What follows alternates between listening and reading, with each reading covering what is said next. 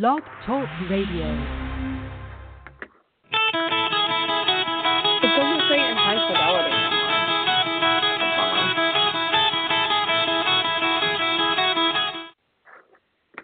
Hey, what's up, everybody? I'm going to start the chat. I haven't started it, so I'm going to launch the chat right now.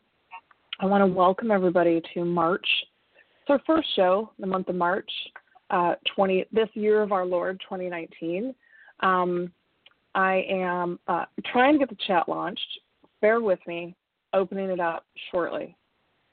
So while we're waiting on that, there we go. Chat's open, ready to go. So welcome to QBO Show. It is Thursday, March 14th, 2019, first show of March. Woody's off tonight. We have our other co-host, Richard Ropa. So he's going to be answering some questions. So when I asked Richard to come on, we decided not to talk about QuickBooks. We decided to switch it up a little bit, and we'll get into that in just a minute. But before we do, my name is Stacey Kildall, and I own and operate Kildall Services, LLC. I'm in Michigan. I got 2 kids. I got 3 cats, and like I said while I was recording a webinar the other day, I have one husband is what I said. I like how I quantified. I gave the number. I'm just one husband. Richard, want to introduce yourself real quick? Hey, Richard Ropa, 2 cats, 1 husband, and that's about it. How are you today, Stacey? I am doing really well. We had a little bit of an adventure today. So Kira, we bought her truck. We finally got her truck. We looked for months and months, and we finally got my eldest, my firstborn. We got her truck because I'm waiting anxiously for her to get her driver's license. So we got the truck. It's on the road. Full inspection because I have really amazing. We have a few auto repair shops for our clients, and I had Mike Carney out at Carney's Complete Auto Service out in Pinckney, Michigan. He full inspection, got everything road ready, and we've been driving it for a few weeks. And we were headed out to the expressway. We're headed out to the highway because Kira hasn't done any highway driving since driver's training, and she's got her test in a couple days. And as we were driving out M59, and you people who are not local, this means nothing to you, the road names. I feel like I'm in that Saturday Night Live show, The Californians, where I'm like, you take the 401 to the whatever. But I was headed out on M59, and the engine light came on. And so I was like, shit balls. Pull over, let me drive. And so we were a lot closer to another one of our repair shops, which is Painless Auto Works over in Commerce Township. And so I called over there, and I said, hey, engine light's coming on. Can you just run and check a code? And so it's just a valve. It's one of those things where, you can't inspect for that. You got to wait for the valve to sort of fail. So it's some valve, and they're fixing that right now. So it was kind of an adventure. So we were kind of stuck out there at the shop, and we had no way home. And so I tried to order an Uber, and Uber was like, yeah, we'll be there in 18 minutes. And then the next thing I know, it was like, no, we're trying to find you a driver. So because we live in the middle of nowhere. So I had to call my mom, and I was like, Mom, what are you doing? And she said, I'm actually sitting on my ass. Her exact words were, I'm sitting on my ass on my couch, were her exact words. So I had to have my mom come and rescue me. And thank you, one of our listeners, very diligently listening, let me know that it would be the 405, by the way, not the 401 as a California freeway. Yeah, I don't know that. I mean, I'm guessing. I think 401 is Ontario. I think that's Toronto. I think 401 is Toronto. And because, Canada, they're my little neighbors to the south, that's probably where I got that. But anyway, let's get into the show. Richard, you want to talk? You have some stuff to talk about with Neat. We have some stuff going on with Neat that's happening. Our sponsor is Neat.com, and I know you were talking earlier today about they have kind of something special going on for March. They do. They are. So they have a new Facebook group called the Neat Freaks, and you'll definitely want to join it to participate. But they're doing a march, and I'm probably the last person that should be talking about this because I know nothing about sports ball. Your word. I loved it, and I stole it. But they're doing a new Facebook group which is not only a group for people that use Neat and want to use Neat, but they're promoting March Madness brackets. And I'm going to read this exactly as written because I don't understand what March Madness is. But you have to join. I know this. This is it's NCAA basketball. This is college basketball. I know the sports ball reference. I know it. It's awesome, college basketball. At least one of us does, and that's the important part. So if you want to participate in the March Madness brackets, they've got some great prize packs. They've teamed up with a company named Amber, and if you join the Facebook group, there will be all the details in there. You'll be able to participate, and hopefully somebody will win some great prize packs from Neat.com. So check it out. You know what? I'm going to have, Richard, if you wouldn't mind, can you send me the link to the Facebook group, and I will put it out there on the Twitters. Absolutely. I'm going to do that in 2 seconds. No, do it in 1 second, please. I'm just kidding. I'm doing it now. I'm just kidding. So yeah, if you follow us on QBO Show Live, that's our Twitter handle. That's our name on the Twitters. I'll post the link to the Neat Freak Facebook group before the end of the show. I'm not probably going to do it right this second, but we'll get it out there, so don't fret. Not that I think you guys are going to fret, but it's there. Okay, so the thing that we wanted to talk about is we wanted to talk about hiring. So I know Richard does a lot of coaching pro advisors. I think on your website you call yourself the advisor to the pro advisors, and I know that you have roundtable and you do coaching, you do one-on-one coaching with a lot of pro advisors. And I know that this time of year, a lot of people are hiring. Not just temporary help, but they're I know that for us at QBO Services, this time of year is when we get all of our new monthly clients. We do a lot of onboarding. So this year we have done an average of 3 new onboardings per month. So we've had 7 or 8 so far since the beginning of the year. We've averaged 1 quick review a week. So we're been really busy. And so the clients that we do quick review and we do cleanup, we end up transitioning the majority of them, about 70% of them, 75% of them, to monthly services. So this is a time of year where everybody's busy and everybody needs some help. So they're looking to hire. And I know that a lot of times and the reason why I asked you to do this is because in a previous life, you were a recruiter. And so that's why we're asking you this, because it's not like just you literally, in actuality, did this for a living, correct? That is absolutely correct, yes. Okay, just wanted to specify and lay the groundwork and let people know you know your shit. Like, you know what you're talking about here, right? I do. Thank you. Okay. Yes. So, to put it into perspective, I was a recruiter for more than a decade, and I probably have made over 3,000 hires in that decade. Nice. Okay. See, you do know what you're talking about. So that's why I asked you to talk about this, because it's something that is coming up. Just so everybody knows, I've taken the month off of March from social, so I don't see that it's posted on there, but I know that in January, February, I was seeing some, and you and I were talking, a lot of people are asking. So the question is resumes. So when they're looking, what do you look for in a resume? And your personal opinion, what do you think the most important thing is to kind of screen or look for when you're looking through those resumes? So first of all, I think that everybody starts by looking at the hard skills. Do they have QBO? Do they have receipt bank? Do they have this other thing? And it's the wrong way to start. Where you really want to start is looking at the soft skills. So you want to be looking at grammar. You want to be looking at layout. You want to be looking at the things that are going to matter to you later on down the road. Because soft skills are the things that you can't really teach, but the tech can always be learned. So you do want to make sure that they have a background that fits your needs, but you're really looking for those soft skills first. And that's a great way to weed out the people that you don't want to talk to.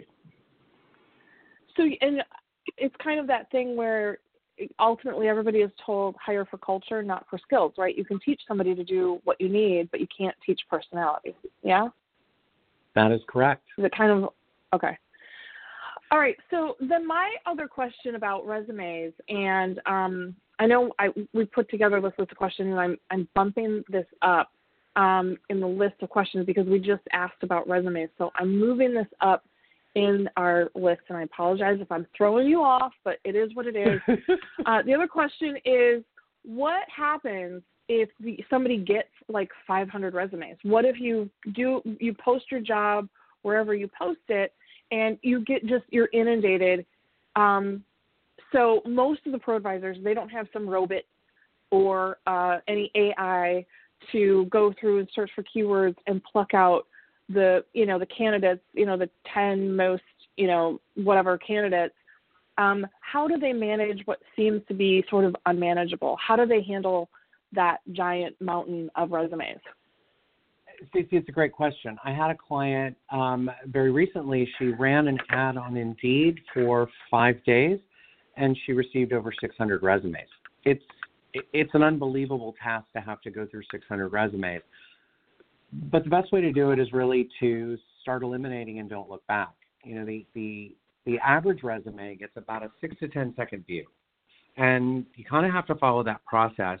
Did they lay it out in an organized fashion to where you can find the information about them? Is it readable? Is it legible, et cetera? All of that put into 2 piles, the yeses and the no piles, and then you keep eliminating out of the yes pile till you get it down to a manageable number. And each time you bring in a new thing, do they have the skills that you want? Do they have the extra skills? So you kind of divide your job description, and we're going to talk about a job description because I think that's one of the more important things that we can talk about. But you divide it out based on your job description and do they meet the basic needs? Again, using that soft skills portion as your first driving point, your first data point. Did they meet the soft skills needs that you have as a employer? Then you go on to the hard skills. Did that make sense? I hope. What about having somebody do that for you? I mean, could you have somebody else say, "Hey, I need you to go through and look at this"? It's actually better. What do you think to have about somebody? That? Oh, okay. It's much better because you are completely emotionally invested, and as a potential employer, and I'm going to bet that you've been down this road. You find 2 candidates, they're probably equally ranked in your mind, and you're like, oh, I don't want to give up one and not see the other one. So you're very emotionally invested, and the other people are not. So they can eliminate much more quickly than you can. They're not going to give it as, it sounds a little harsh, but they're not going to give it as much of a detailed read as the business owner is going to. But on the first pass, you have to take that stack of 600 and take it down to about 60, and then you have to take that stack of 60 down, and that's when you start reading them and really looking for the details and getting it down to a manageable number, somewhere around 3 to 5 people that you really want to interview, and that'll give you a good balance of, okay, that person represented themselves well on paper, but not so much in person, and you can eliminate them without that fear of having to go back to the big pile. Right. Okay, so my next question is it's just kind of, I was just thinking about this. So if you're hiring somebody, I mean, on average, and I know this is hard, I always feel put on the spot when somebody asks me how long it's going to take to get through the certification exam, because some people it takes 45 minutes and some people I've seen people take 5 hours. So what do you say the average time you should spend on reviewing the resumes? I mean, is there... Yeah. I mean, how long do you think it usually takes to go through resumes and to do the first round of interviews? How much time do you think that usually takes? What sort of time investment is somebody looking at? So if we're talking from start to finish of the process, it can take as little as a couple of weeks on up to about 3 months. You're not always going to get the right candidate. Yeah, but weeks. Just I mean, on the first run. Okay, so but that's not working full time on that. That's what I'm saying. How much time? Gotcha. No. No. It should take you, the longest part of the process is going to be the initial weeding out of that massive pile. But from then, once the interviews get started, the process goes as fast as you can go. So if you line up times that they can interview for round one interviews. So you're not going to answer. You're not going to give me a time frame. I'm not. Basically. I'm not. Okay, that's fine. You can say that I don't know. I mean, that's totally fine. Like, we get the process. Everybody knows what the process is. I was just wondering, like, is the average, like, 20 hours? And you know that over the next few weeks, you've got to kind of set aside, 5 hours a day or 6 hours a day or whatever it is, or 6 hours a week to get that. That's kind of what I was wondering. But if you can't, it's no big deal. I mean, that's fine. Yeah, it was kind of the reason that you can't really answer that question is because it is different for every situation. Right, exactly. And that's what I tell people about the certification exam. Okay, so you mentioned job descriptions. Yes. This seems like a simple question to me, but like a kind of a no-brainer. But people should they put the job? I will say this. I know that you should put the job description, and I'll let you talk about that. But should they put the job title? What if you don't really have a job title? Like, should they include a specific job title in it? So, and then what are your thoughts in general on job description?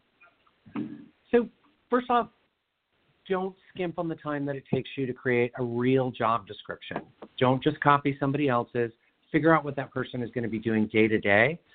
And then, yes, I'm going to tell you that job title is actually one of the best things that you can do, because that's how candidates are finding you. They're looking for titles that they are seeking to work in. So if you're looking for a bookkeeper, don't call it a number analysis or a number analyst. Call it a bookkeeper. Right. So that they can find you. I want to say we want to talk about bookkeeper when you get done answering. I want to talk about that word. Okay. To answer that question so we can move to the bookkeeper discussion, knowing what they're going to be doing day to day is probably not only the most important exercise you can do for your own business, but it's also the most important thing you can do for the candidate, because they're looking at you and they're screening you just as much as you're screening them. Right. And they need to know what they're going to be doing. Okay. So that's awesome. And I think I agree about the description. I think I would never, if I were looking for a job, there's no way I would ever even bother like going any further if there was no job description listed. Yeah. So I think it's really important to put that description in. Like, what the hell do you want me to do? I'm not just going to apply for this random job if I don't know what I have to do. But I will say this. So there has been some talk lately on social media about bookkeeper basically becoming like this shitty term. And, I've seen posts about, how can we elevate the term bookkeeper? And, just kind of talking about how the term bookkeeper is really like something that's not good to be. And so as a bookkeeper, I tend to take it a little bit personally, but it took me a long time to get to the fact that, heck yeah, I'm a bookkeeper. That's what I do. Because, working with people who are CPAs and EAs and, you kind of get a little bit of a complex, or you can. And I know when I first started, it took me a few years after I first started my business. It's okay to be a bookkeeper. Your clients understand what that word means. And like you said, the people who are looking for that job to do whatever that job description of bookkeeper is, and it can vary from firm to firm, that's what they're looking for, and everybody understands that word. And so I really wish that we would stop trying to call it something different, make it seem like it's not, like almost a job shame, like job title shaming, it seems like. And I wish we would stop doing that, because it is what it is. It's not bad. Nailed it, Stacey. You nailed it. I'm gonna give you a great analogy here. It's the same as think doctor and nurse. We all know that the nurse does the heavy lifting. The nurse does the day-to-day taking. That is the exact analogy I use for my Fundera article about what's the difference between like an accountant and a bookkeeper is the doctor nurse thing. So I think we need to just kind of step back from making bookkeeper seem like it's less than. And you can finish that sentence. It's less than whatever. But okay, we only have, I don't want to go, we could go deep into that, but I don't want to. I just had to get that little rant off my chest because we only have 10 more minutes. So the next question that I'm wondering is, should you put the salary in the job posting? This is a complicated answer, and you're going to call me out in all likelihood, but the answer is yes and also no, because it does depend. Hourly bookkeeping, absolutely put it in. But if it's a more complicated to explain comp plan, not so much. You know, you have an interesting comp model that not everybody follows a model like that, and that it's not necessarily the easiest to explain in a job description. So, yes, if it's easy, no, if it's not, but you can also give them an expected range of earnings, which is yeah. All right, so job descriptions, what do you think the biggest job description is that people make when they post those job postings? Great question again. So just pick one. I think the biggest one. You can't give me more than one. I just want one. The biggest one is going to be if they're working remote. Every business owner likes to think that, well, flexibility is part of working remote, but I need you between 9 and 2. That's not flexibility. So making sure that the terms are defined appropriately for the description. Okay. It's huge. All right. Yeah, I would say that is absolutely. Yeah, that is a big one. Any more? I know I told you to give me one, but do you have anything? Any other mistakes? Absolutely. Well, I'm just wondering because now I'm thinking, There's another one that I like to mention, and that's pay range. Making sure that the pay range is realistic for what they're looking to hire. Are they looking to hire the cheapest person possible, or are they looking to hire the best person possible? So the pay should not be based on what you, the bookkeeper, who is now a business owner, started out as a bookkeeper making 20 years ago. It should be based on what the industry standards are for virtual bookkeeping, the industry standards for your area, all kinds of things. But yeah, pay range is one of the biggest mistakes that people make. They need to get it right, or they're not going to have happy employees or long-term employees. I agree with that. What about like testing? What if they want to, like if somebody tells me just because, not all pro advisors are created equal. I will say that. We have spent, and I will say not all CPAs and accountants, not every person in whatever job is created equal. We do a lot of cleanup. Part of what we do is cleanup. We've done one quick review and one cleanup per week this entire year. We're averaging one a week, and they're big, giant, huge messes this year for whatever reason. And so what if somebody comes to me and says, I have a lot of experience troubleshooting. I totally can do this space. And although if they correct them and say, no, thank you, it's Stacy, move along. So what if I want to text them? Like, what if they say, you know what, Ms. Kildall, I know how to do, and then I would also be like, no, please. I'm just kidding. But what if I want to test it? What if I want to see what it is that they can do? What do you suggest? What are your recommendations on that?